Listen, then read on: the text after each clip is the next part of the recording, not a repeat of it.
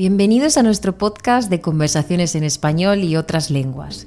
En nuestro podcast pueden escuchar primordialmente conversaciones en español sobre comida, rutinas, vida diaria y otros temas muy útiles para tener una conversación en español.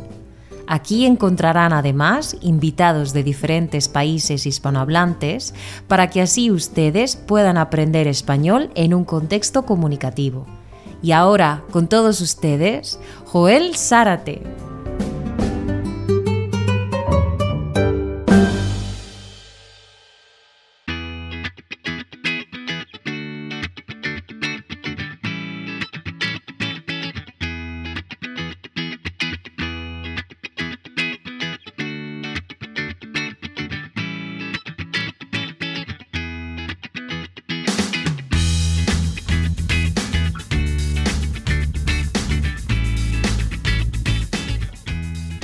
Hello everyone, welcome to our podcast, Conversations in Spanish and Other Languages podcast.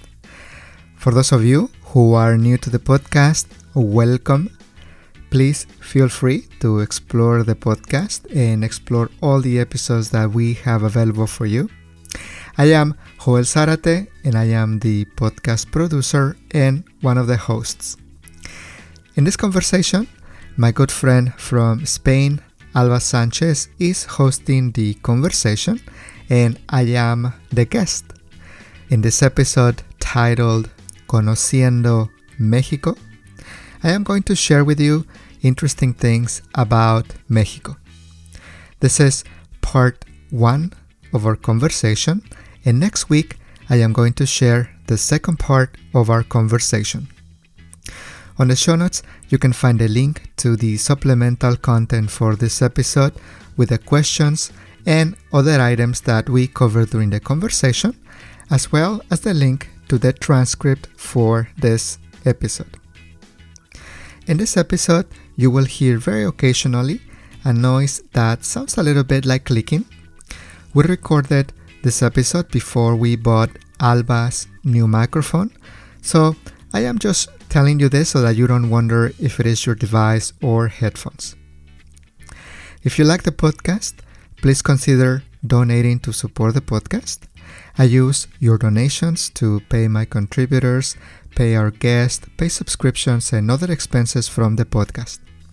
You can find a link to my GoFundMe on the show notes. Thank you everyone for helping and supporting the podcast. Alba offers Spanish lessons online, and if you're interested in taking lessons with Alba, you can find her information on the show notes as well. Alright, so here is my conversation with my good friend from Spain, Alba Sanchez, about Conociendo México. Hola a todos, bienvenidos a nuestro podcast de conversaciones en español y otras lenguas. Yo soy Alba Sánchez, de España, y es un placer compartir esta conversación con todos ustedes y ayudarles a aprender español con nuestras conversaciones. Si quieren conocer más, en los apuntes del episodio, en las notas del episodio, podrán encontrar el link hacia mi canal de YouTube, El Español de Alba, y hacia mi página web de mi perfil de Italki. En este episodio, en esta conversación, vamos a hablar sobre México. Vamos a descubrir algunas cositas de este país. Tengo que confesar que estoy entre emocionada y nerviosa al mismo tiempo, ya que es la primera vez que voy a entrevistar a esta persona y es un profesional de los pies a la cabeza. Bienvenido a tu podcast, bienvenido a tu casa, Joel. Muchas gracias, Alba. Es un gran gusto tener esta conversación contigo porque de esta forma podemos realmente hablar en una forma auténtica y una forma divertida y aprender un poco sobre México. En este episodio vamos a compartir cosas interesantes sobre México y muchas gracias a ti, Alba. Muchas gracias por conducir esta conversación y estoy seguro que la vamos a pasar muy bien y vamos a enseñarles a nuestros estudiantes, a nuestros escuchas, un poquito sobre México. Muy bien. Bueno, yo estoy deseando realmente conocer porque creo que es la primera vez que tú participas como entrevistado, ¿no? En tu podcast. ¿Es verdad? ¿Y qué mejor con Alba Sánchez para ser entrevistado? Pues yo diría que mejor que hablar de México, ¿no? En tu entrevista como entrevistado. Muchas gracias. Sí, sí, muchas gracias. Es un gran gusto compartir cosas sobre México. Cada pregunta que tenemos en nuestra conversación de hoy podría ser un episodio completo. Hay tantas cosas tan interesantes, pero vamos a darles una probadita de lo que ofrece México y conocer un poquito más sobre este país, sobre mi país, que tiene mucho que ofrecer. Y gracias a ti, Alba, por conducir la entrevista, facilitar la entrevista y hacer que esta conversación, esta exploración de México, sea muy interesante. No, gracias a ti, por supuesto. Vamos entonces, porque yo tengo ganas ya de escucharte, entonces vamos a darle, vamos a empezar. Vamos a calentar. Como dicen los italianos, no veo la hora, non vedo l'ora. Exactamente. Allora, muy bien. Vamos a empezar con la primera pregunta. Dime, Joel, ¿cómo se divide México? Vamos a empezar por lo básico. ¿Cómo está dividido México? ¿En estados, en departamentos, en comunidades autónomas? ¿Sabes, Alba, en una forma casual, si le preguntas a un mexicano cuántos estados o cómo se divide México? Generalmente va a decir, tenemos 31 estados y el Distrito Federal. Es la forma casual en que podemos escuchar la división de México. 31 estados y el Distrito Federal o la Ciudad de México. Hoy en día conocemos al Distrito Federal como la Ciudad de México.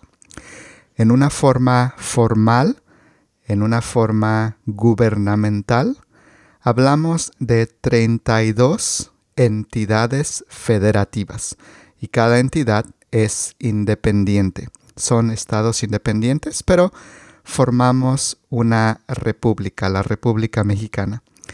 Y algo curioso, Alba, es que el nombre completo de México son los Estados Unidos Mexicanos.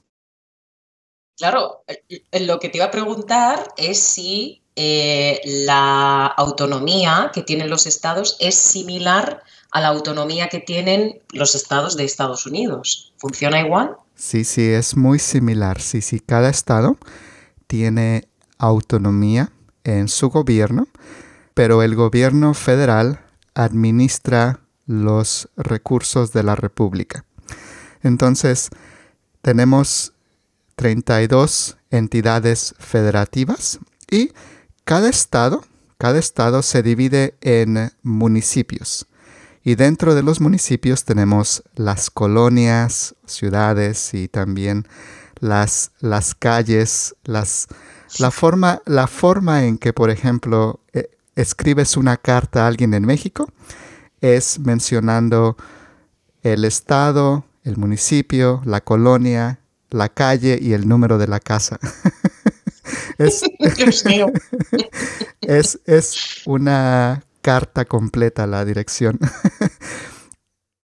Entonces, como te decía, cada estado se divide en municipios, pero la Ciudad de México se divide en alcaldías. En el pasado, la división de la Ciudad de México era delegaciones. Cada sección administrativa era una delegación. Hoy en día también se llaman alcaldías y me parece que están también por cambiar otra vez el nombre y van a ser municipalidades. Entonces, el Distrito Federal es un poco diferente, o bueno, la Ciudad de México. Y muy bien, sí, en esta forma es la forma en que se divide México. No tenemos como en España, comunidades autónomas o como en Colombia departamentos, tenemos nuestros estados independientes. Pues Joel, dime entonces 3 ciudades que tú consideras importantes de México y dime por qué, dime las razones por las cuales tú consideras que son las más importantes. Muy bien. En esta pregunta voy a hacer un poco de trampa. A ver. En esta pregunta voy a agregar 2 ciudades porque tengo 3 ciudades que son las ciudades importantes por la economía y por su crecimiento. Entonces, en primer lugar, sin duda alguna, la ciudad más importante en México es la Ciudad de México, porque en la Ciudad de México se encuentra el gobierno federal, se encuentran las mejores universidades del país, como la UNAM, la Universidad Nacional Autónoma de México, o el Politécnico Nacional, que son 2 universidades públicas muy importantes. Muchas universidades privadas, también centros culturales, ofertas culturales. México tiene todo lo que puedas buscar. Entonces, la Ciudad de México, sin lugar a dudas, es la ciudad más importante de México. En segundo lugar, siempre se pelean la ciudad de Guadalajara y la ciudad de Monterrey. La ciudad de Monterrey hoy en día se considera como una ciudad en crecimiento económico muy bueno. Y también la ciudad de Monterrey tiene una oferta similar a la Ciudad de México y es una ciudad que está creando ofertas de empleo y también su crecimiento económico es muy bueno. Guadalajara y Monterrey siempre están peleando por el segundo lugar de la ciudad con más crecimiento. Entonces, en términos de economía, la ciudad de Guadalajara y la ciudad de Monterrey son ciudades muy importantes. Su crecimiento urbano también es importante. Y yo mencioné que iba a hacer trampa porque es importante hablar de el crecimiento económico de una ciudad. Pero también creo que es importante la oferta cultural o la identidad cultural.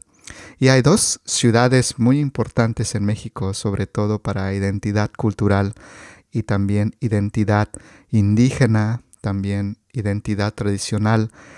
Y 2 de las ciudades importantes son la ciudad de Oaxaca y la ciudad de Mérida, que se encuentra en el estado de Yucatán.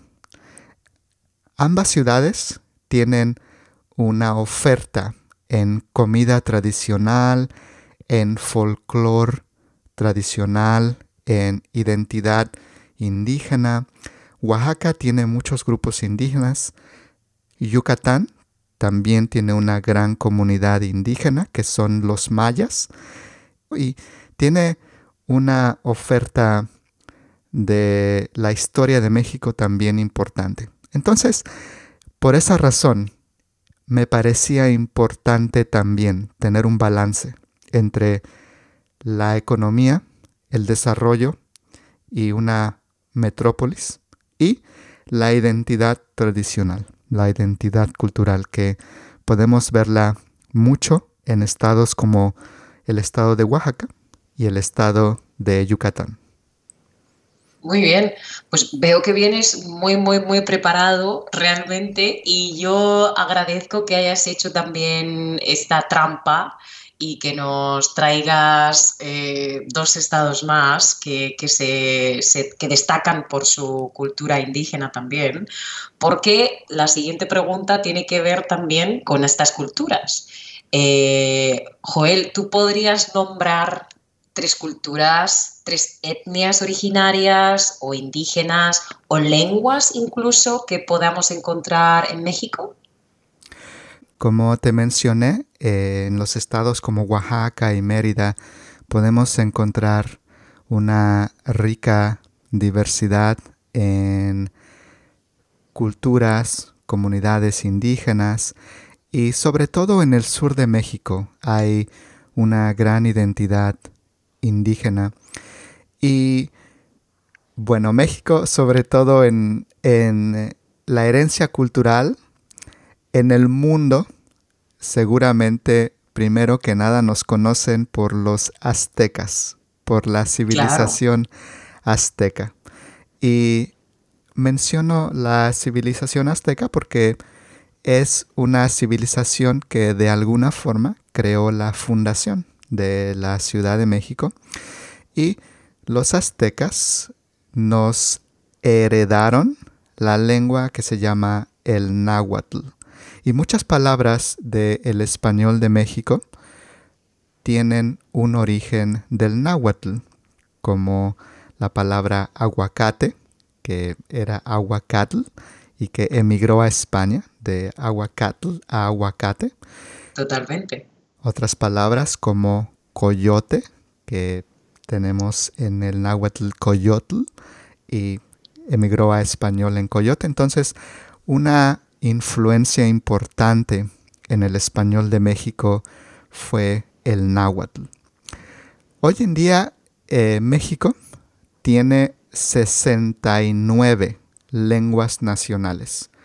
Wow. 69 lenguas nacionales y estas 69 incluyen el español. Entonces tenemos 68 lenguas indígenas y con el español, entonces tenemos 69 en total. En cuanto a comunidades indígenas, sin duda alguna hay una gran cantidad de comunidades indígenas y yo creo que de las más grandes está la comunidad maya de Yucatán. El estado de Yucatán tiene esa herencia maya en su tradición, en su comida, en lo que puedes observar de la cultura. Y en particular me encanta el acento yucateco. Tienen un acento muy bonito, tienen un acento muy particular.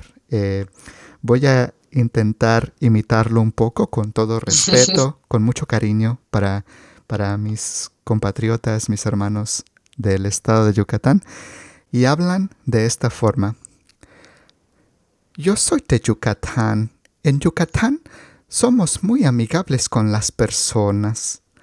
Es, es un acento muy bonito y bueno, el segundo lugar es la comunidad tarahumara o rarámuri, que también ellos son conocidos como los de los pies ligeros.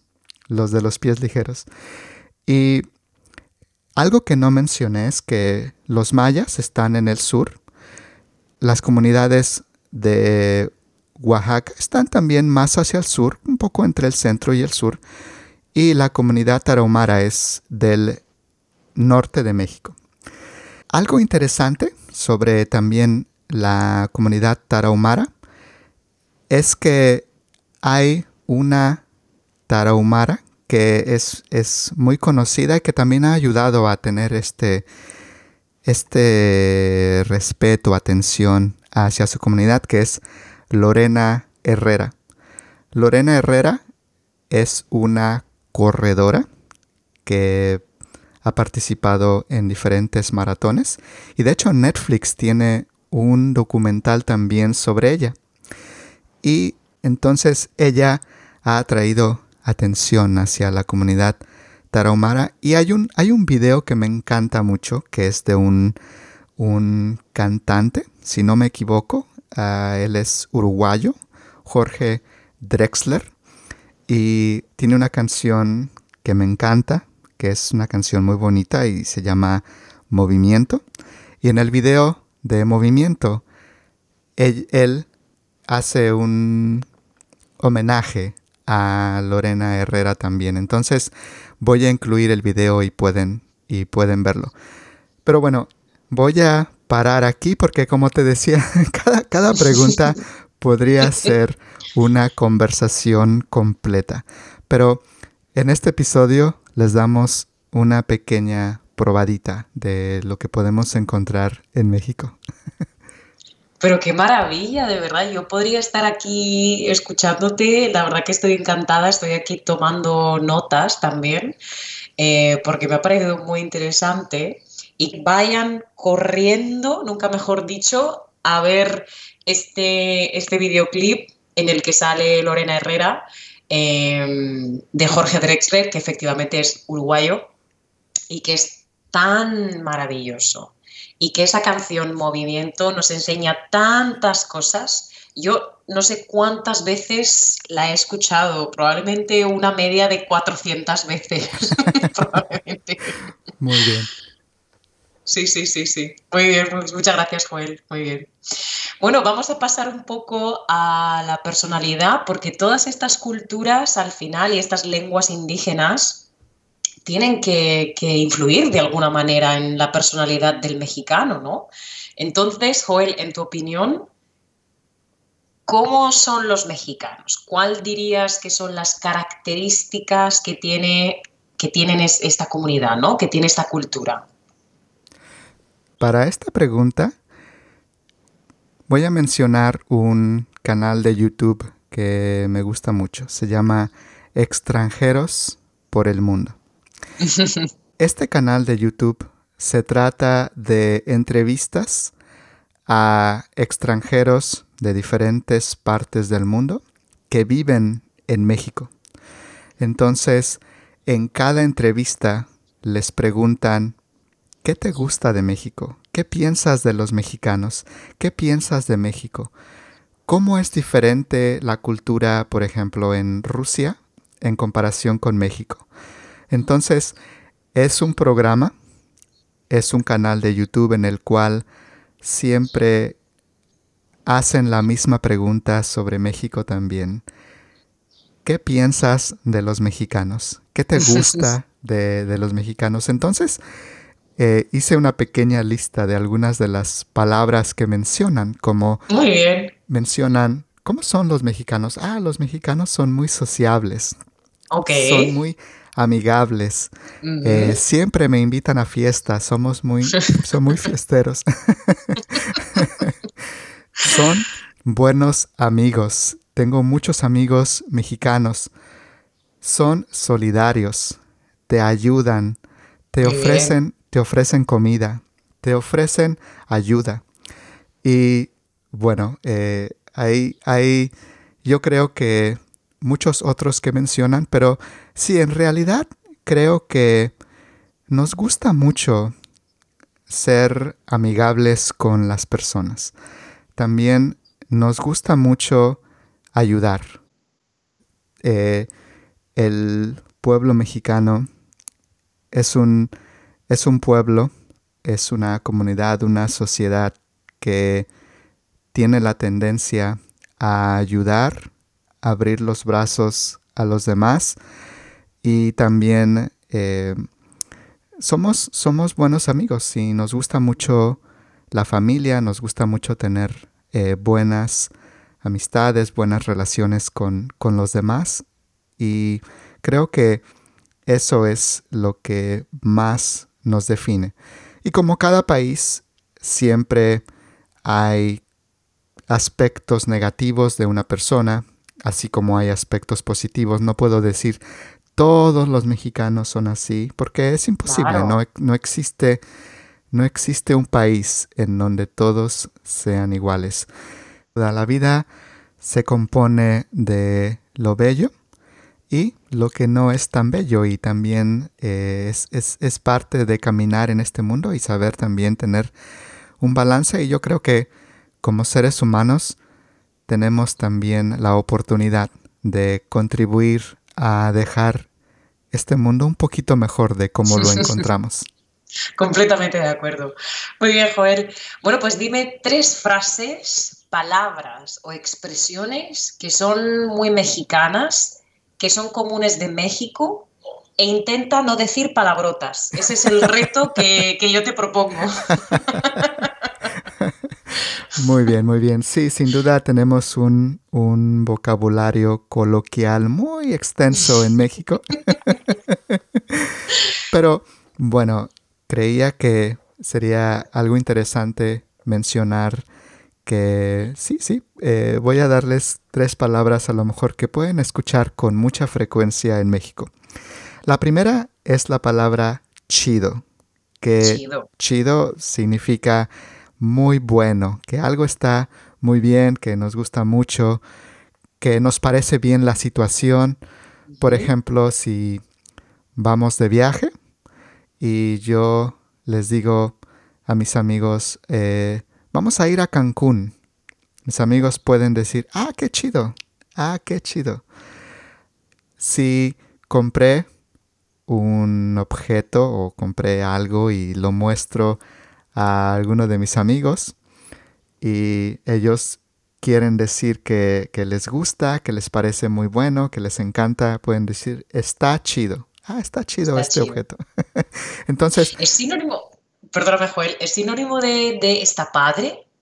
¿O no lo tenéis como o no lo utilizáis en México? sí, claro, decimos también está padre, qué padre, pero creo que tal vez chido es más común. Decimos, Ujú. sí, decimos está padre y creo que está padre es como un poco más suave que chido.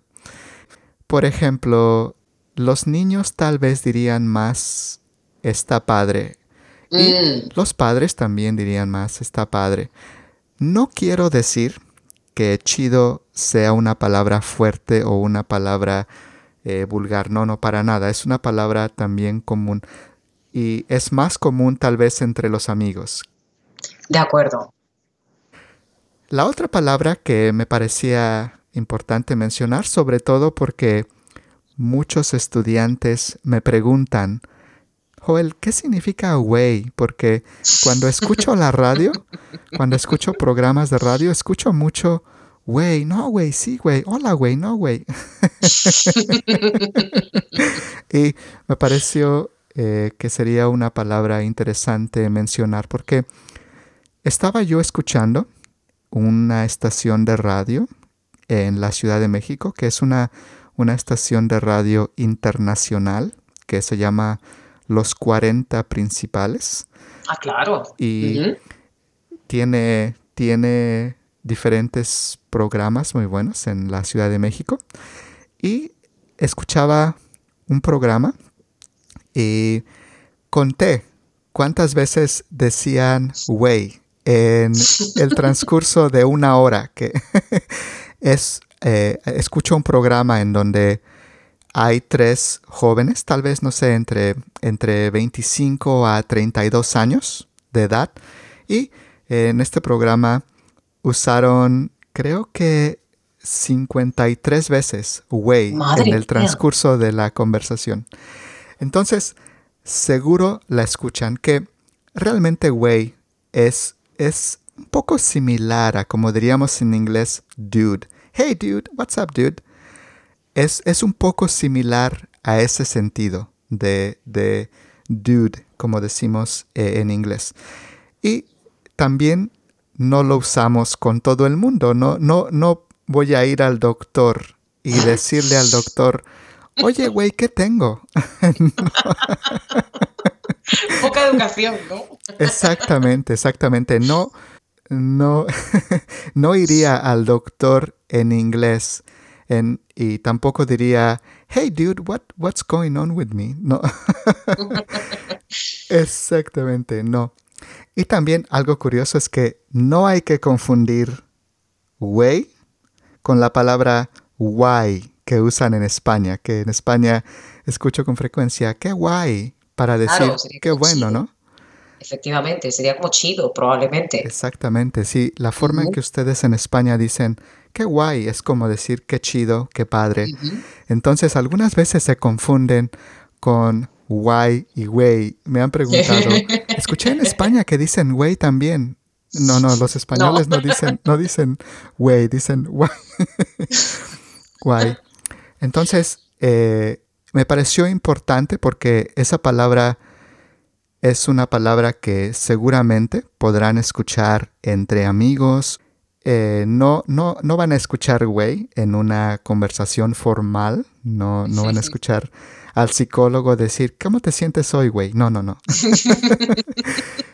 Al menos que sean muy buen amigos, al menos que sean muy buenos amigos, sí lo puedo ver así, pero Claro, si tu psicólogo es muy buen amigo, no recomiendo ese psicólogo, realmente. Hay es que mantener verdad. un poco de distancia. Muy bien, muy bien. Y el último es ¿qué onda? Usamos mucho en México ¿qué onda?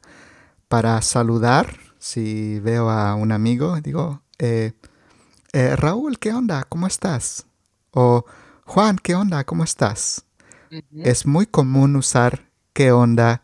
¿Qué onda? Para saludar a una persona. ¿Qué Pero tal? también, sí, pero Ujú. también podemos usar ¿qué onda? Para preguntar sobre una situación. Si queremos información sobre una situación, por ejemplo, si yo sé que vamos a organizar una fiesta, por ejemplo, y quiero saber qué pasa con la fiesta, qué ha pasado, cómo van los planes, puedo decir, ¿qué onda con la fiesta? ¿Qué onda con la fiesta? Si a un amigo lo veo raro, lo veo que algo le pasa y le puedo preguntar a mi amigo, oye, ¿qué onda con Raúl? ¿O qué onda con José? ¿O qué Ujú. onda con Juan? Puedo usar qué onda en el sentido de que estoy buscando información. Y es Muy bien. muy común en México. Y bueno, tenemos tantas palabras tan comunes como órale, Realmente que sí. sí, Claro, órale, claro. sí, una característica del español mexicano es este le al final que agregamos a Ujú. muchas palabras como órale, ándale. Es verdad. Sí, es muy común de nuestra variante del español mexicano agregar SL. Y en palabras, tenemos una gran cantidad. Podríamos hablar solamente una hora sobre diferentes palabras. Claro, exactamente. Pero bueno, yo creo que con las nociones que has dado, yo puedo pasar por mexicana. Claro, si yo voy a México y digo, ¿qué onda, güey? Joel, qué chida está la fiesta. Pues ya todos dicen, "Oye, Alba es mexicano, seguro". Seguramente te van a querer más. Ahora van a decir, oh, Alba también es parte del círculo. Claro, y ¿sabes qué? Es muy curioso que cuando veo los programas, las entrevistas del canal que te mencioné, extranjeros por el mundo, los extranjeros que son entrevistados les gusta mucho usar las palabras. Y es muy curioso escuchar a extranjeros también usar estas palabras que son tan coloquiales Claro que en el sí. español de México. Y hace mucha gracia. A mí me parece muy divertido cuando escucho extranjeros que, por ejemplo, han pasado una temporada en Murcia, que también tenemos palabras muy características, y utilizan estas palabras. A mí me da la risa, realmente. Me parece muy gracioso y muy divertido. Es formar parte de una comunidad. Bueno, Joel, ¿cuál es la moneda de México y cuánto dinero puedes obtener por $1 americano?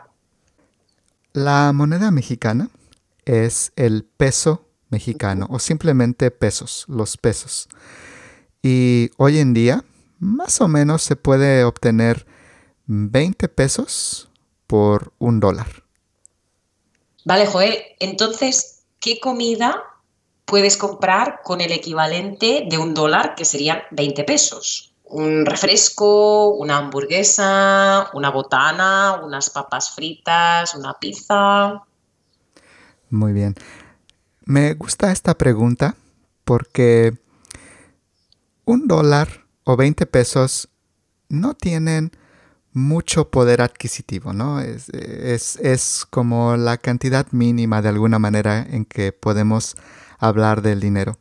Ujú. Pero en México, $1 puede tener poder adquisitivo en la comida, porque en México existe mucho comercio informal de la comida. Personas que venden comida en las calles, que se ganan la vida, que viven de vender comida en las calles.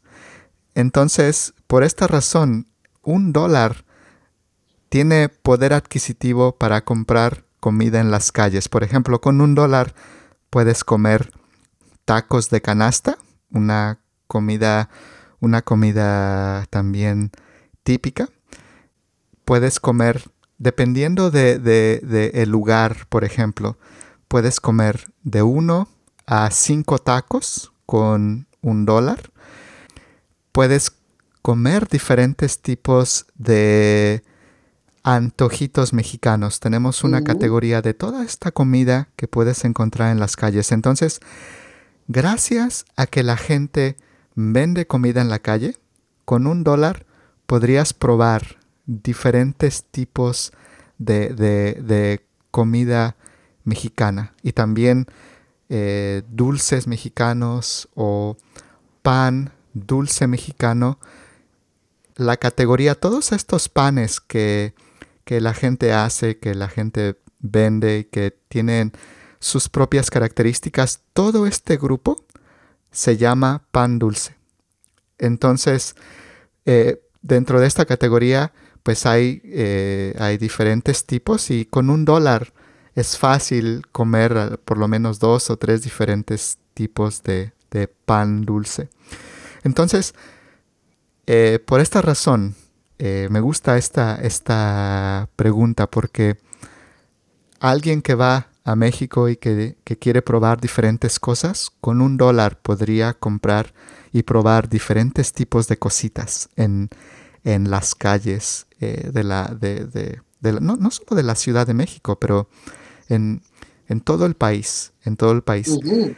Y también creo que en el sur de México, como en el estado de Oaxaca, en el estado de Chiapas, en el estado de Yucatán, también la comida es barata y las personas pueden probar diferentes tipos de comidas tradicionales o al menos probar diferentes cositas. Entonces, en términos de comida, es una oportunidad llevar diferentes dólares y probar diferentes cositas.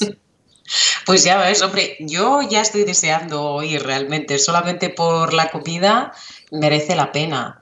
Pero me alegro que hayas hecho esta especificación y que hayas dicho que en cuanto a la comida se refiere, esto es lo que tú puedes obtener por $1 en comida ambulante, ¿no? Que son puestos ambulantes. Pero ¿qué pasa con el tema de la vivienda? ¿Cuánto cuesta vivir en algunas ciudades de México? ¿Cuánto cuesta el alquiler, la comida que tú compras en los supermercados, los servicios básicos, la ropa, el ocio, el entretenimiento? ¿Cuánto dinero piensas que necesita una persona para vivir tranquilamente en alguna de las ciudades que hemos mencionado de México? Muy bien, bueno, voy a ir al punto. Al grano. Muy bien. Yo creo que para vivir bien, para las personas que piensan, quiero jubilarme y vivir en México, por ejemplo, Sí. con $1,500 podrían tener suficiente dinero para pagar la renta de un departamento de 2 recámaras, un departamento en buenas condiciones y en un buen lugar.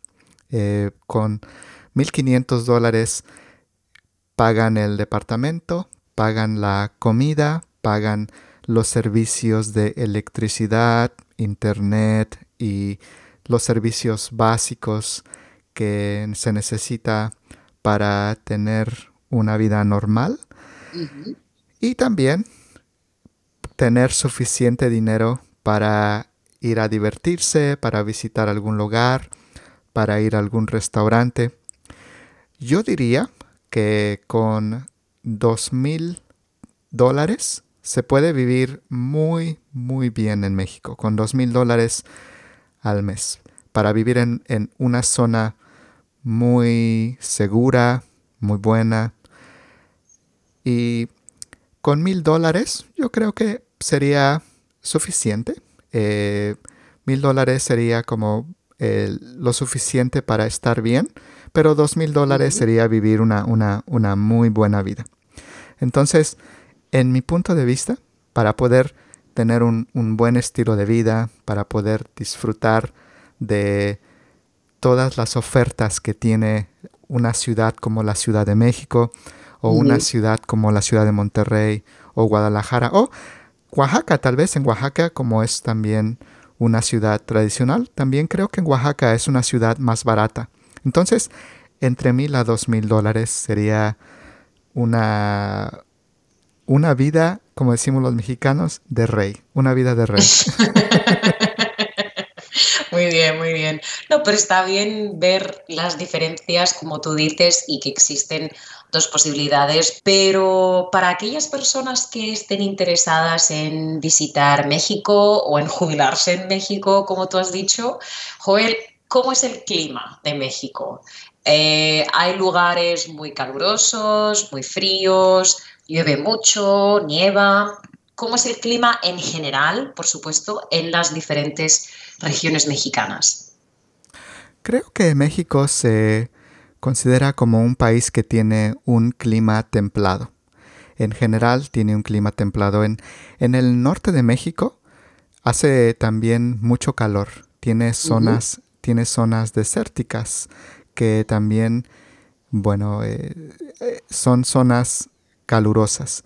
Y tenemos también lluvias en la Ciudad de México y hacia el sur de México. Y para las personas que quieren visitar y disfrutar de un buen clima, el estado de Yucatán tiene un muy buen clima y las personas van mucho a Yucatán, sobre todo a Cancún. Y Ujú.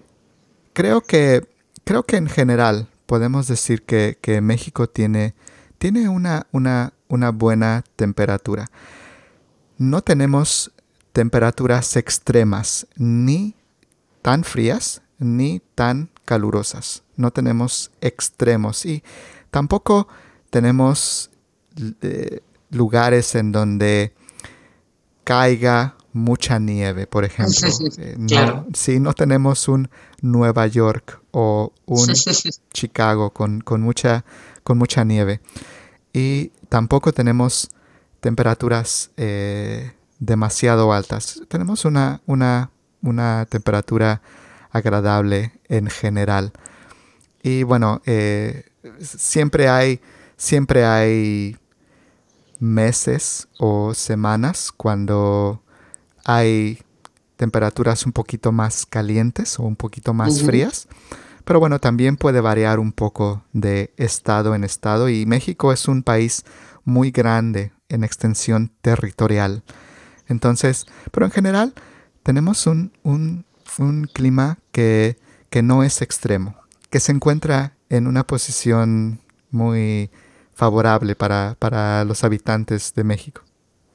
Sí, claro, si es muy equilibrado, pues también es agradable vivir o visitar México en cualquier mes del año, porque, por ejemplo, aquí en España yo nunca recomiendo a mis alumnos visitar el sur si es verano. Nunca lo recomiendo, porque probablemente van a poder hacer un huevo frito en la calle. Entonces, Sí, sí. no es lo más agradable para visitar un país, pero si tienes una temperatura equilibrada, pues tranquilamente puedes visitar México cuando gustes, ¿no? Sí, sí, es como en Estados Unidos sí podemos encontrar temperaturas que son más extremas. Por ejemplo, Ujú. en el estado de Arizona puede hacer mucho calor, muchísimo calor.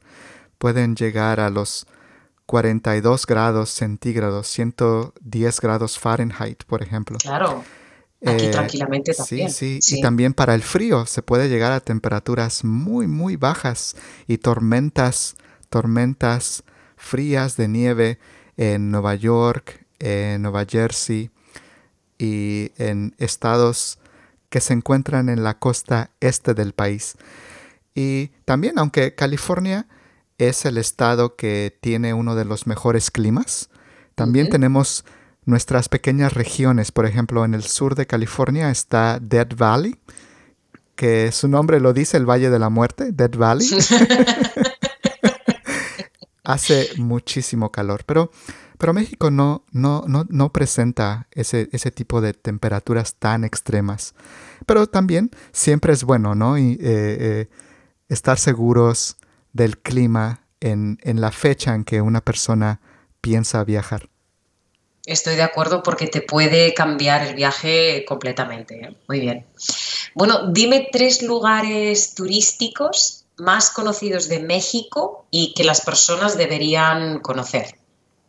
Muy bien, seguramente uno de los lugares que las personas deben de conocer es el estado de Yucatán. Ujú. El estado de Yucatán es donde está la Riviera Maya y Claro. no solamente hay una oferta increíble en la naturaleza, pero también en la comida que las personas pueden probar, porque como mencioné antes, también hay una influencia de la cultura maya y las comunidades indígenas y por esa razón su comida es deliciosa, tradicional. Ujú. De hecho, Netflix tiene un episodio en uno de sus programas sobre comida. No recuerdo exactamente el nombre de este programa, pero creo que es un programa sobre diferentes comidas en Latinoamérica. Pero voy a buscarlo y lo voy a agregar en la lista, en los apuntes de nuestro episodio. Y hablan sobre comida muy deliciosa, increíble. Y uno de estos episodios es dedicado a una cocinera maya de Yucatán. Entonces Mm. pueden ver, pueden ver esta rica tradición y también pueden ver un poquito, ¿no? Ese aspecto tradicional de Yucatán. El segundo para visitar también son las pirámides de Teotihuacán. Y bueno, es parte de la historia de México. Es parte de la herencia cultural que tenemos de los aztecas o mexicas, como también los conocemos. Entonces, por esa razón, si visitan las pirámides de Teotihuacán, podrán ver la riqueza de la herencia cultural y también conocer un poquito sobre la historia de México, porque hay siempre tours, hay siempre viajes con un guía. Entonces es una buena experiencia. Y el tercero es el Zócalo de la Ciudad de México. El Zócalo es el centro y también yo creo que las personas deben verlo por su arquitectura. En la Ciudad de México se concentra también toda la diversidad de museos, de, de lugares para visitar, como las diferentes tiendas, restaurantes y pueden encontrar una gran variedad de cosas que pueden experimentar. Entonces, esos son 3 lugares, pero México está lleno de lugares con historia, con ofertas gastronómicas y también con aspectos culturales y también de las tradiciones locales. Hay mucho que las personas pueden ver. Entonces, pueden visitar México y nunca terminar de ver todo lo que hay. Estoy segura. Yo creo que muchas veces también lo importante es integrarte en la cultura y muchas veces la cultura no es o no está solamente en los museos o en los sitios turísticos más importantes, sino en cualquier rincón de cualquier calle, ¿no? Hay muchas cosas para ver. Bueno, hemos hablado antes de comida que podíamos obtener por $1, pero yo quiero que me digas ahora, Joel, 3 comidas que puedes encontrar en puestos de la calle y que son comunes o emblemáticas en México. All right, that is all for this episode. If you want to know more about this podcast, my other podcast, the free transcripts and materials I have for you, you can find the links to all of that on the show notes. If you like this podcast, please give us a 5-star review on Apple Podcasts on your iPhone, iPad, or on iTunes, or also on Spotify.